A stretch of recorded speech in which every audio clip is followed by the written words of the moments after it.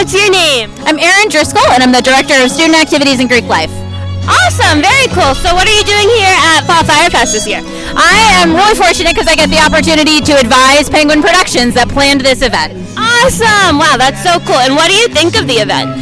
I'm really proud of the students and all the work they put into it. I think it's a really awesome cross-section of parts of our campus that are represented here. We've got departments, we've got student organizations, great music, community partners. So it's a really good cross-section of not just YSU, but Youngstown also. Definitely, couldn't agree more. Thank you, Erin. You're welcome.